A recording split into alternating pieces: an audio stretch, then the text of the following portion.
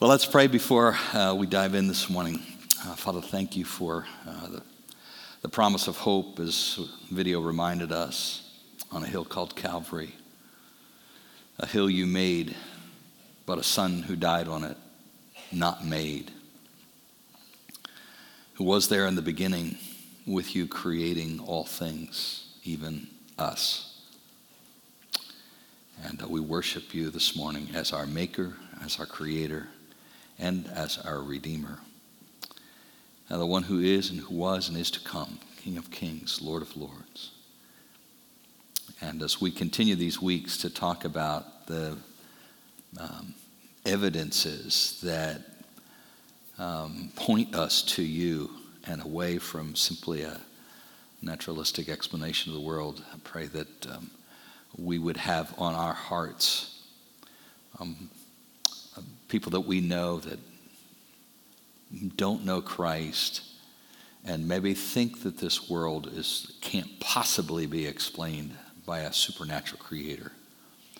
That we would have on our hearts our children and the need to teach them because certainly they're going to grow up and enter a hostile world to what we believe and what we pray that they will believe.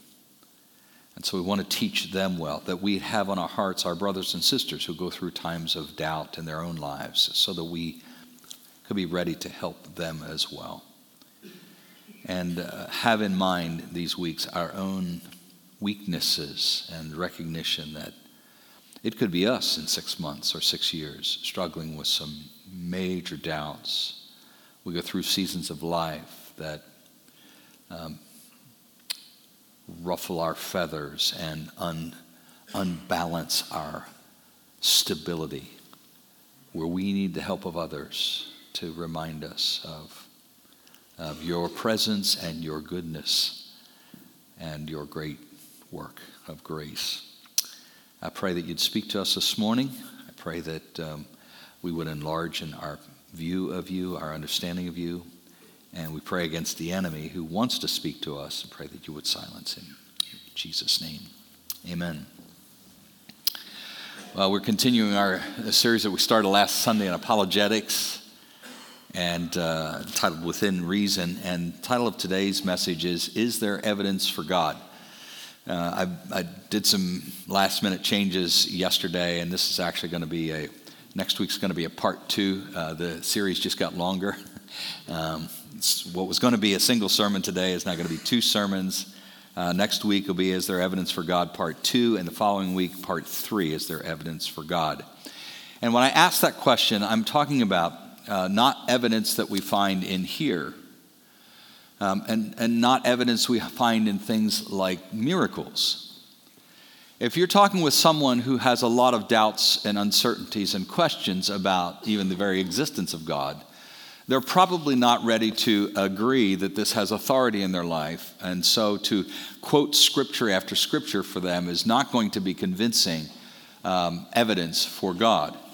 And the same with miracles. I shared with you, I was supernaturally healed about 1.5 years ago in Kohl's, in an instant. And I won't tell you where in Kohl's because I don't want you to build a shrine and go there. Never experienced anything like that in my life. Haven't since, in an instant, went from here physically to here.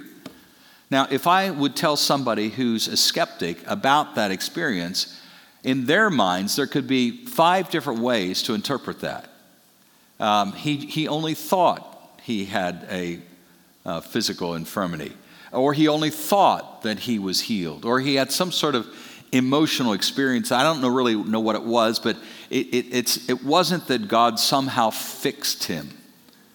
And so when we take our supernatural understanding of the world to people who don't have a supernatural grid, it's not compelling to them. And so what we're talking about during these weeks are some ways that we can introduce people who are skeptical about the supernatural, some things that they do acknowledge, a different way to interpret what they see, what they experience, what they already acknowledge. And so when I say, is there evidence for God, we're looking into areas that they might agree are worthwhile looking at and trying to give them a different way of interpreting them.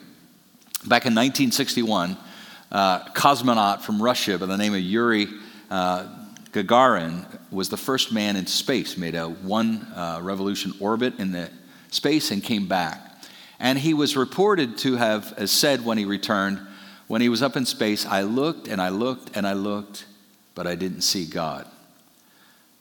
Now it's interesting, of course, he was saying that as a communist, and a part of communism's tenets is that there is no God.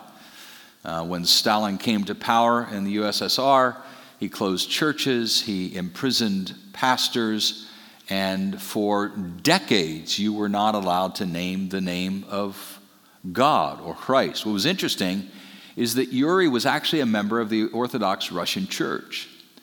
And Yuri's best friend and fellow cosmonaut claims that that's not actually what happened. What happened was the premier Nikita Khrushchev pulled Yuri aside at a dinner banquet sometime later and said, when you were in space, did you see God? And Yuri said yes. And Nikita told him, don't tell anybody.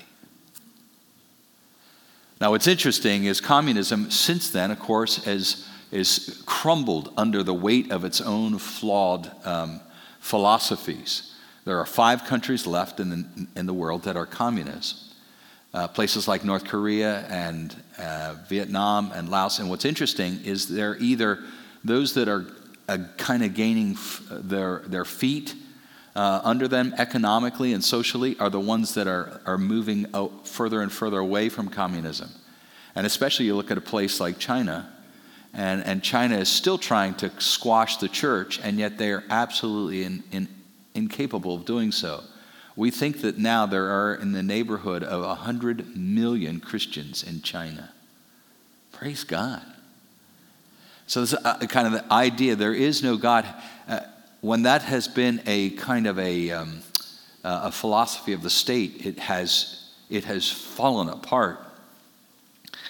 It was not that long ago that there was no alternative to understanding the world and all that we see, experience with our senses, apart from a supernatural explanation, apart from God or multiple gods. And then everything changed in 1859. Publishing of a book entitled On the Origin of Species by Means of Natural Selection. Now, Charles Darwin was not the first to suggest that evolution could explain all life apart from a creator, but he was the first to popularize it effectively. And that everything could be explained in the universe as a product of undirected natural accidents, so-called natural selection, as well as random mutations. That is now today increasingly the scientific gospel. Darwin made this quote. He said, there seems to be no more design in the variability of organic beings and in the action of natural selection than in the course which the winds blow. Don't worry, Paul, you don't have that on your screen. There seems to be no more design in the variability of organic beings. In other words, when we look at a fir tree, or we look at a kind of a spider, there doesn't seem to be any, he's saying, to me, there doesn't seem to be any more design in the variability of these organic beings and in the action of natural selection than in the course which the wind blows. Now, I need a volunteer to help me with what I want to do next. So, anybody willing to get merit in heaven? Just kidding, there is no such thing. Come on, somebody come help me. It's not going to be difficult. I'm not going to make fun of you. Thank you, Jerry. Now, it's good to have Jerry. Jerry's kind of a handy man. He's a handy guy to have around. Knows how to work with tools and so forth. Jerry, what I want to do is watch, I just feel compulsion to watch the movie Avatar right now. The problem is I don't have any way to do that. However, before me, I have all the parts we need to build a DVD player so that we can watch Avatar. So what I'd like you to do is put this together. There are 37 parts here. It only took me about 10 minutes to take them apart. So I don't know how much time you'll need to put them back together, but the nice thing is I kept the circuit boards all together for you. Didn't tear apart any of the plastic pieces. So if you wouldn't mind getting started putting that back together, could you do that for me? Well, I'll make an effort. Oh, no, wait a minute. I do have a few tools over here. I don't know if they would be of help at all. Would this be of help? Oh, yeah. Do you have a bigger one? We could get things leveled up. However, that's kind of a misdirection. You're not allowed to use any of the tools on the table. Okay. So if you want to get started. Oh, you can't use your hands either. Oh.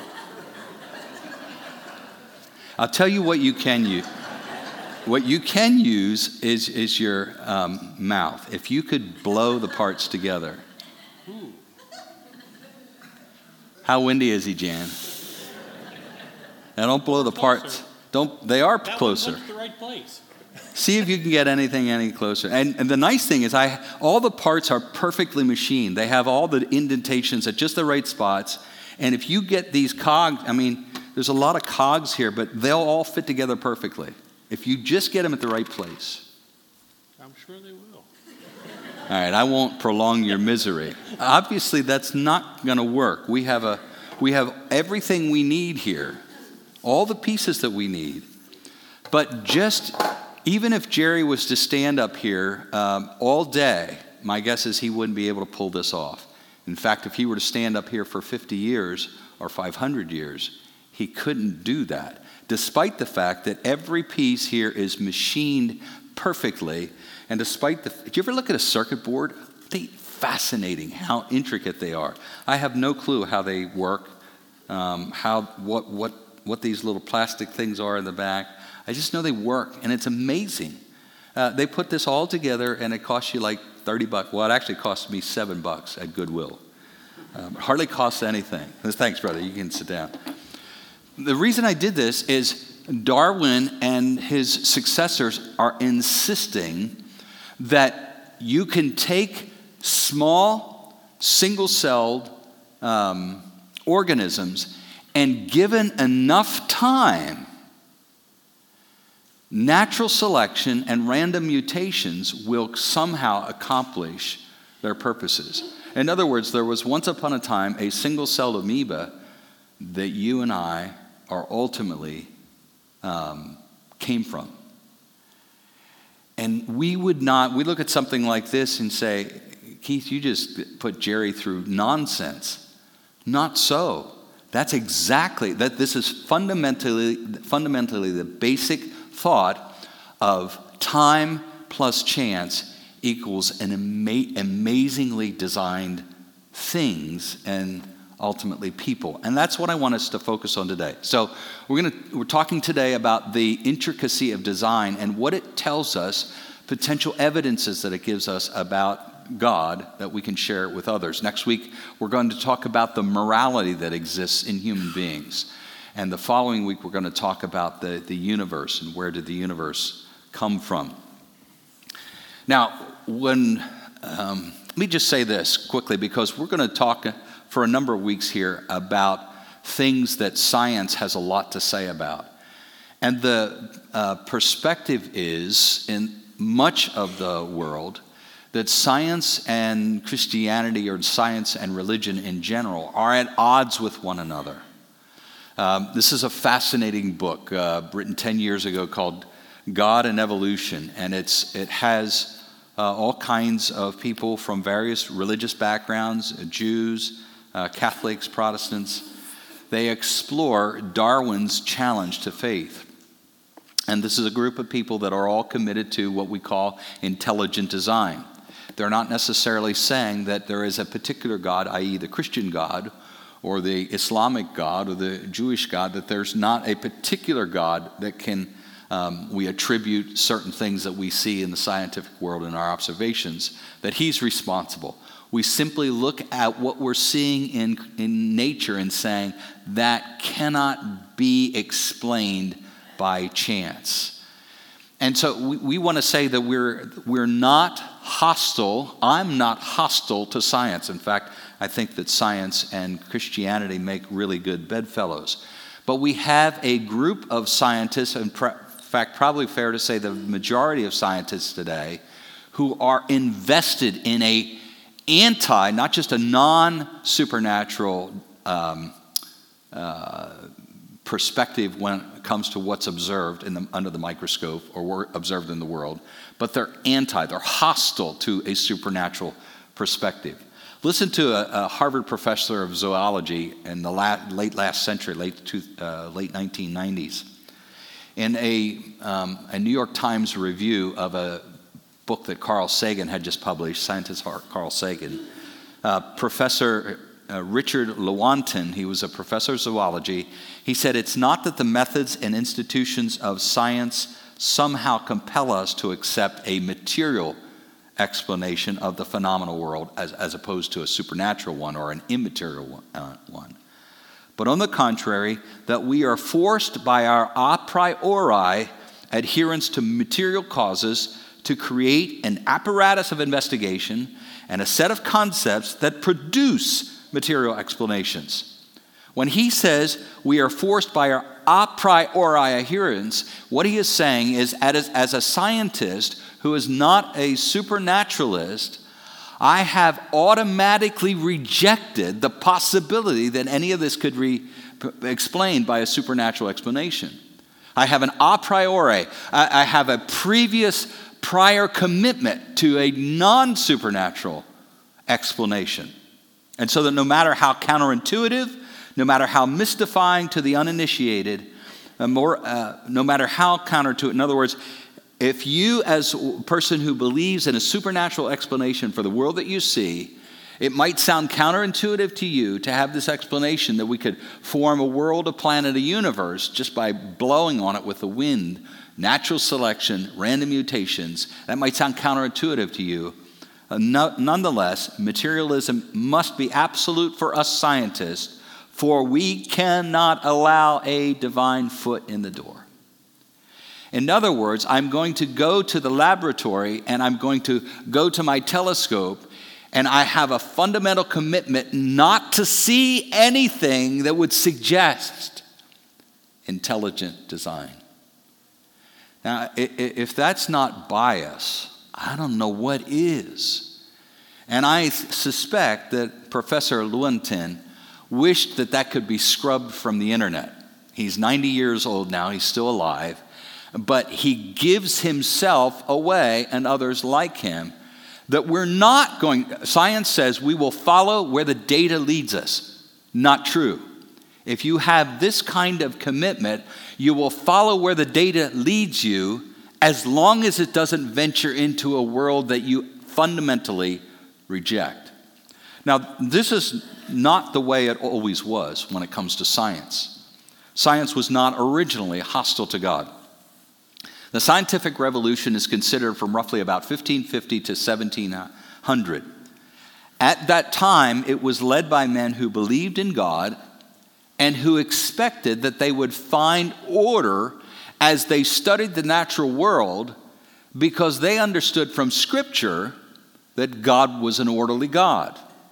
In other words, if there's no design behind everything, then why would you expect to find design in what you looked at in the laboratory and what you observed in space through your telescope, or just the naturalist, whether it be looking at insects or plants?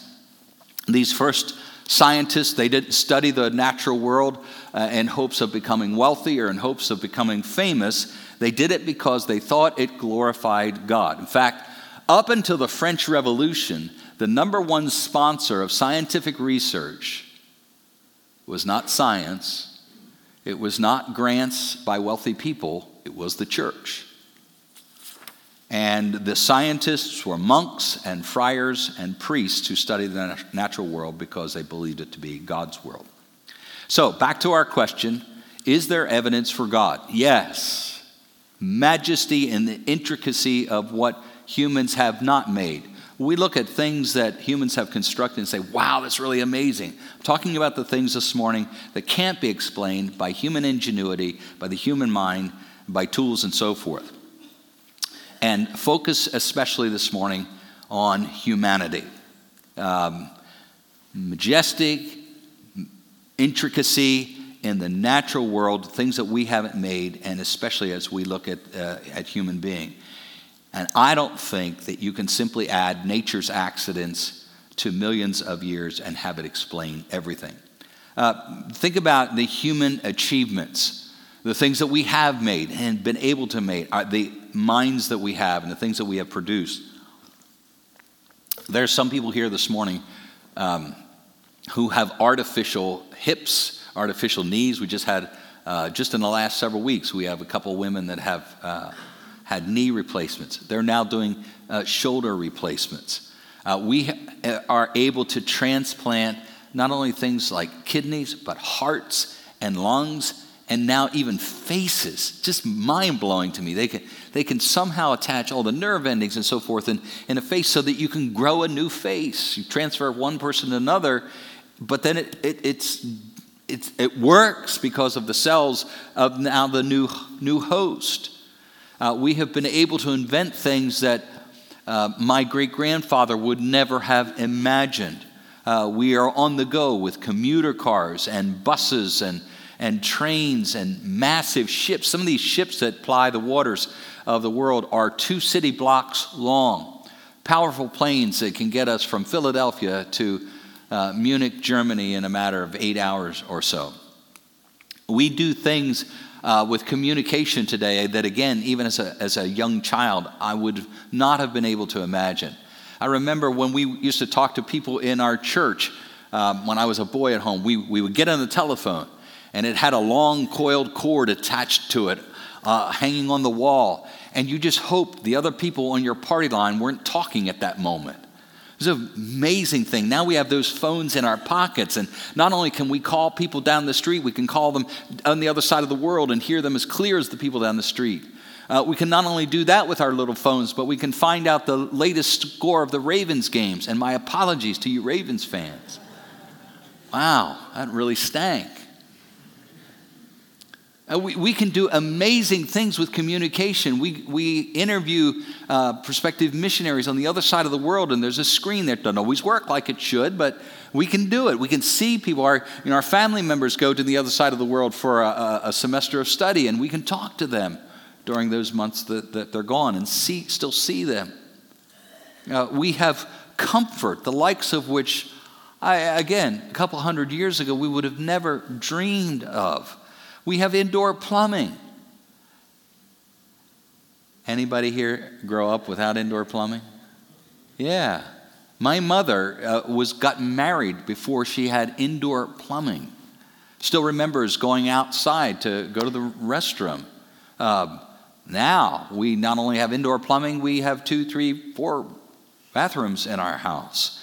We have warm homes, and we have cool homes. We have amazing beds, and when it's not good enough for anymore, we have 5 years, and we get a new bed. It's more comfortable than the last one was. We have lazy boys. Oh, I love recliners. Praise God for lazy boy.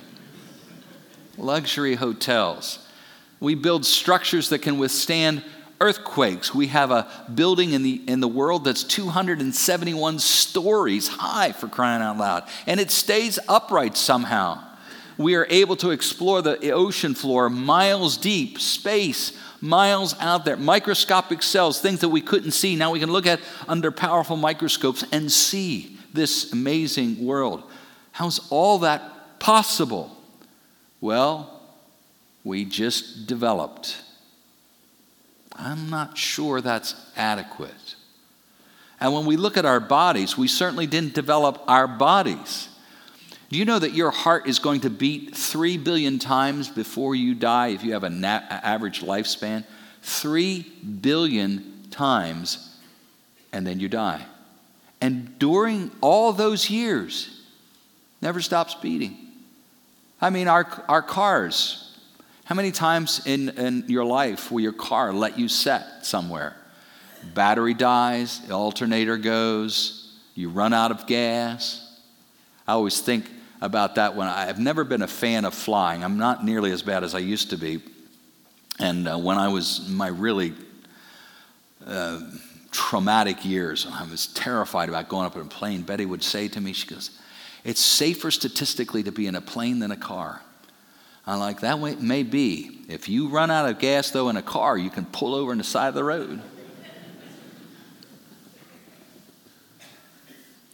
I mean, the car, there's a lot of reasons why your car can stop running. When your heart stops running, you're dead. And isn't it amazing that it works for most of us, up to 80 years? And it just keeps on ticking and keeps on ticking, keeps on ticking. Even when there are heart problems, it keeps ticking. You have an amazing pulmonary system that is built into you somehow. I don't know if you are aware, but you will breathe primarily through one nostril for several hours, and then your body will automatically shift the breathing apparatus to the other nostril for several hours. It just feels like you breathe out through both nostrils. Blood vessels. All right, trivia question. If you would extract all of your blood vessels and lay them end to end, if you're an adult, you lay them end to end, how long do you think they might be? Somebody guess. What? Really long. Really long. Thanks, Jan. I appreciate your precision. What's that? 35,000 miles. You're getting there. 100,000 miles. It would go around the earth 4 times, the average adult. About that for a child. Actually, 60,000 miles for a child. I mean, how is that possible? My wife and I were talking about this. She said, that just can't be. Just can't be. 100,000 miles of blood vessels in your body. I don't know about you. And one of the things that we're going to address in the last message of this series is the importance of not being snarky with people that don't believe what we believe. That's really important. But when I hear things like that, and I try to make them be integrated with something like we saw this morning, I just have a hard time not being snarky. Like, this just happened? This just went from a one-cell protoplasm to this? I have trouble getting there. You know your belly button has special hairs around the rim so that you can catch lint? I don't know why you'd want to do that. But it is true. When I have a black T-shirt on, and if I have a white T-shirt on, I'm sure there's a reason for it. I can't for the world figure out what it'd be. I'm sure there's a reason for it. It's interesting. Some of the things, they've never been quite sure about why they're in our body. Over time, they start to say, oh, it might be this. The appendix, for example. It might be this. There's possibilities that there's good reason for these things. But the one that has been something of a problem for scientists who live with only a naturalistic explanation is the eye. The amazing eye. Fastest muscles in your body. You have 6 extraocular muscles in each eye that allow you to look rapidly left and right without moving your head. We call that peripheral vision. You have over 1 million optic nerves in each eye. You have 120 million photoreceptors in each eye. 120 million cones and rods in each eye to enable you to see depth, perception, color, all of that. And the intelligent design scientists, again, these are scientists who are not necessarily committed to a God explanation, but they're insisting that Darwin's explanations, naturalistic explanations, are not satisfactory, are saying there is a fundamental problem with the eye being evolved. And the problem is what is a term was coined back in the late 90s by intelligent design scientists, that the eye testifies to irreducible complexity. Irreducible complexity. And what they mean is it is impossible for the eye to gradually become what it is now. Everything has to be present in order for it to work. You can't have this be here and that be here, but these features not yet here, and have crude sight. In order to have any sight, you must have everything in place, and it all has to work together. And I have read the scientists' attempt to explain how it could be otherwise, and it's absolutely laughable. It's hard for me to imagine that scientists with integrity could postulate the kinds of things that are being suggested as how we could have had a kind of vision early on, but not yet had the full bore. I want to recommend a book to you that now it's 25 years old or so, that is still making waves. Science books don't typically sell a lot of books, but this book sold 300,000 copies in a relatively short time. It's called Darwin's Black Box. It's written by Dr. Michael Behe. He is a Pennsylvanian. He is a professor of biochemistry at the Lehigh University up here in Allentown. And Dr. Behe was wrestling with things that he saw in the natural world that simply couldn't be explained by a naturalistic evolutionary description. And this book still generates a lot of controversy today. Dr. Behe is one of those intelligent design scientists who says it's not possible to have what we have without someone, something with intelligence designing it. And take a look at this video that's going to give you a bit of an insight to what you can see if you're a scientist and you have access to the kinds of microscopes and equipment that's available today.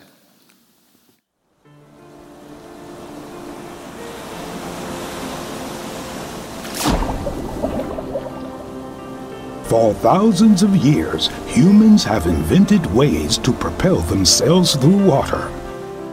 But long before humans invented their propulsion systems, nature developed its own methods of moving through liquid space, not only in fish and other large aquatic creatures, but in organisms so tiny they cannot be seen by the naked eye. Perhaps the most amazing propulsion system on our entire planet is one that exists in bacteria. It's called the flagellum, a miniature propeller driven by a motor with many distinct mechanical parts, each made of proteins.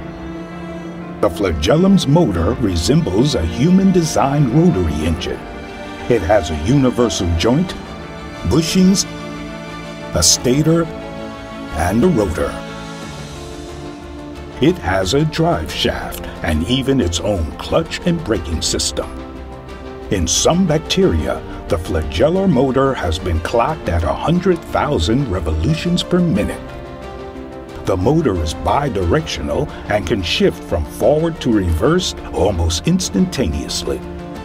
Some scientists suggest it operates at near 100% energy efficiency. All of this is done on a microscopic scale that is hard to imagine. The diameter of the flagellar motor is no more than 5 millionths of a centimeter.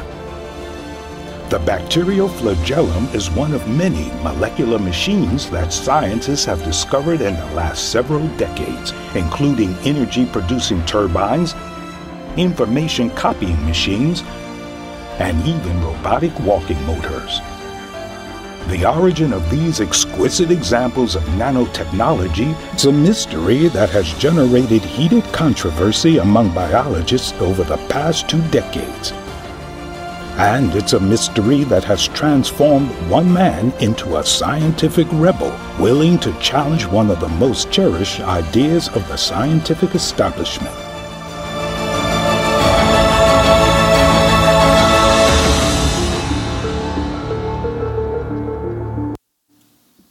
That's just a beginning couple of minutes of about a 60-minute video that is absolutely fascinating. And if you're interested in looking at it, I will let you know the site. Let's turn to the scripture now and see what God has to say about this natural world. Genesis 1, specifically about the humans. Genesis 1, verse 26, then God said, let us make human beings in our image to be like us. We assume the plural pronoun there refers to God speaking to his Son and the Holy Spirit. These people will reign over the fish of the sea, the birds in the sky, the livestock, all the wild animals on the earth, and the small animals that scurry along the ground. And so God created human beings in his own image. In the image of God, he created them, male and female. He created them. And there are plenty of Christians today, I think that's a fair statement, that accept some form of evolutionary, some aspect of evolution that they believe, maybe even theistic evolution, where they believe that God created, but he created through the evolutionary process. I find that very difficult to reconcile with Scripture. Again, Genesis chapter 1, beginning verse 21. So God created great sea creatures and every living thing that scurries and swarms in the water, and every sort of bird, each producing offspring of the same kind. I don't know how you get past that to say, ultimately through genetic modification, random mutations, and natural selection, that somehow we move from whether it's a fish, from a fish to a frog or something like that, when God is insisting they reproduce after their own kind. Verse 24, God said, let the earth produce every sort of animal, each producing offspring of the same kind, livestock, small animals that scurry along the ground, and wild animals. And that's what happened. God made all sorts of wild animals and livestock and small animals, each able to produce offspring of the same kind. And God saw that it was good. And we're asking, or we're trying to help people who might be asking the question, is there evidence for God? We're trying to show them that there is evidence, and they're saying, but God is invisible. And this is where we can segue the conversation back to, but God made himself visible. The invisible God became visible. Colossians chapter 1, Christ is, verse 15, Christ is the visible image of the invisible God. He existed before anything was created and is supreme over all creation. Just a reminder that the Son of God, Jesus Christ, was not created. He always existed with the Father. And for him, verse 16, for through him God created everything in the heavenly realms and on earth. He made the things we can see, the thrones we can't see, such as thrones, the things we can't see, such as thrones, kingdoms, rulers, and authorities in the unseen world. Everything was created through him and for him.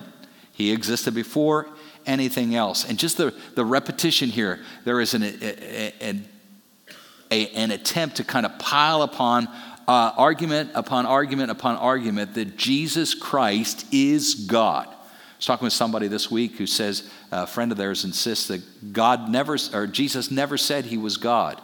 Some of the things that are said in Scripture that speak about this are said in such a way that would have been far more clear to the original hearers that Jesus was claiming to be God, that the early Christians were claiming that Jesus believed himself to be God, and that's certainly the case in this passage. Christ is also the head of the church, which is his body. He's the beginning, supreme over all who rise from the dead. So he is first in everything. For God in all his fullness was pleased to live in Christ, and through him God reconciled everything to himself, made peace with everything in heaven and on earth by means of Christ's blood on the cross. And of course, John says in chapter 1, verse 18, that this was part of what Jesus did in his coming. No one has ever seen God, but the unique one who is himself God, the whole context is about Jesus, is near to the Father's heart. He has revealed God to us. And so we can point people to some evidence in the created world, but ultimately we want to take them to ponder Jesus Christ himself. Our hope is in the good news, not how creation was made. But the good news comes through a creator who offers to deliver his creation. And unfortunately, routinely, science rules out the possibility that something could be explained supernaturally. And as we've said, the bias is kind of breathtaking breathtaking. Our hope is in the good news, and when we think about the world that we look at, we should remind ourselves that all data is interpreted. Scientists will tell you, as they talk about hypotheses and theories, they will tell you that their theories are not the way we typically think about theory. You and I would say a theory is something that is unproven. It's something that we believe, but we haven't verified yet. And many scientists will argue, no, our theories have a lot of evidence behind them, and so we can say about something like Darwinism that it is essentially proven. And I'm like, if it's proven, you don't need an adverb in front of it like essentially. If you say essentially proven, it's still a theory. All data is interpreted. And that's why a Christian scientist and an atheistic scientist can look at the same data and draw different conclusions. And it's why the so-called answers that we're talking about these weeks are no more slam dunks for you talking to an unbeliever than that our answers are not proof. We can't go to an unbeliever and say, I have got proof for you that God exists. Why? Because you're interpreting data, and they're going to interpret data. So we need to go to them with the kind of humility that recognizes they're ultimately going to have to interpret the data that you give them. But we're saying these are reasonable explanations, reasonable alternatives to explaining things strictly, rather than strictly from a naturalistic causes. They can at least, these are alternative answers that can at least poke some holes in their confidence and all their convictions. And by the way, I would encourage you to read some books like these. Maybe you're like me, and science is not my bailiwick. I put in the longest week this week in about a year and a half. I worked way more hours this week than I normally do because I was trying to read and absorb things that are not natural for me to grasp. And what's interesting is this week I got more interest than I ever have been before in these kinds of things. And so you don't need to absorb books, but there's many websites out there that you can look at some of these things and find out some helps for you in your conversations, not only with unbelievers, but your kids and your brothers and sisters. As we said last week, our primary goal these weeks is providing answers that open gates to faith for people that aren't Christian, as well as securing gates behind the faith, ours, our children's, and our brothers and sisters. And let me close with this quote from Alistair McGrath, a Christian apologist. He says, apologetics is not a set of techniques for winning people to Christ. It's not a set of argumentative templates designed to win debates. It is a willingness to work with God. In other words, we're God's instruments in the lives of other people. A willingness to work with God in helping people discover and turn to His glory. And I think that's a fitting way to close. Father, use us to help unbelievers find alternative explanations to all that there is. Use us to help our children get a better and better understanding of the world around us and help them see even some of the thinking flaws about those who have approached the data with blinders that rule out any kind of supernatural explanation. Help us with our brothers and sisters who go through seasons of doubt, and help us bolster our own faith, to close that gate more securely behind our own faith. We pray in Jesus' name, for His sake and for our good. Amen.